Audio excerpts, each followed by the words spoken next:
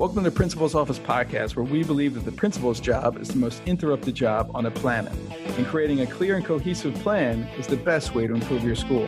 I'm your host, Dr. Tom Miller. I'm the founder of Leaders Building Leaders, and it's my goal each week to introduce you to new strategies and initiatives that are improving schools across the country. You're going to learn leadership principles that are going to help you accelerate your growth, build your teams, and execute on those goals so you can exceed those expectations of the communities that you aim to serve. If you want to learn more about what we do, you can go to our website at lbleaders.com. But for right now, enjoy this episode. Thanks for listening.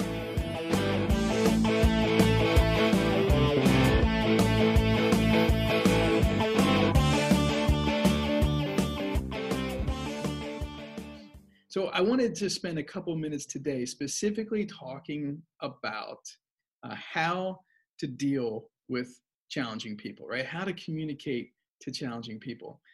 If you're listening to this, you're either a teacher, a principal, a director, any high-level person in a school, and so your job's already hard enough already. And the last thing that you should be having to deal with is difficult people, right? Folks who just make things a challenge. And in our current time, I mean, it's already hard enough in schools, right?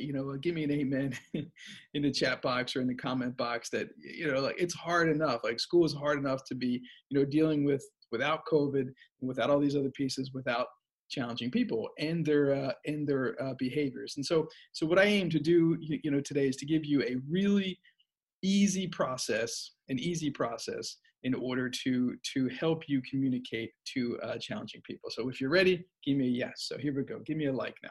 Now, here's an example. I was working with this school leadership team, and it was amazing to me that every single meeting that this team had started late. My team and I, we would be there. We'd be sitting around the table, 5 minutes ahead of time, because I believe, if you're early, you're on time. If you're on time, you're late. If you're late, don't bother coming, right? But it was, it'd be 1 minute after, 2 minutes after, and there'd only be a couple members of the team, but maybe the principal wasn't there, So then someone would walk out and try to go find the principal and say, hey, like, our team meeting's about to start. But then the principal would walk in another door, and then another person would be missing. It was insanity. So if you've dealt with this, like, late meetings are really an issue for me because it makes me feel like, one, you don't value my time, and you don't value the time of your people. Okay. And so this is something I learned from Simon Sinek, who's the best-selling author of Start With Why and The Infinite Game and Leaders That Eat Last.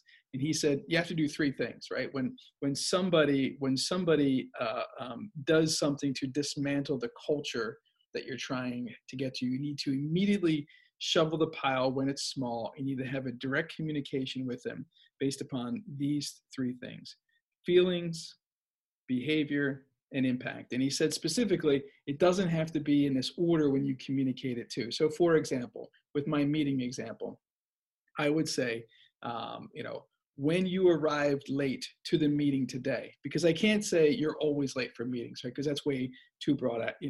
When you arrived at the meeting today late, right? When you were late to the meeting, or when you were late to work. That's the behavior. The feeling: you made me feel as though my time isn't valuable to you, right? Or my team's time isn't valuable to you. Or you made me feel less important on your team, or anything to that matter. However it made me feel, that's how it made me feel, right? When you were late to the meeting today, it made me feel like you didn't value my time. So then we need to go to impact. So as a result, right, my number one concern is that the rest of your team is starting to feel the same way, and they're not going to work hard for you, or they're not going to show on time, or your behavior is also allowing them to show bad behaviors with their teams, right? So you could pick lots of different impact, but you need to tell them, the number one impact. So maybe the number one impact is, as a result, I'm not going to work with you anymore, right? Or as a result, I'm not going to come to your team meetings anymore. Or as a result, my fear is you're going to lose the respect of the rest of your team. So the goals that you're trying to achieve are not going to happen. Now, as soon as this happens, most leaders get defensive and they, well, I had this, or I got that, or I was pulled this way, or that's not fair because I have to do all these things. I'm responsible for all this stuff.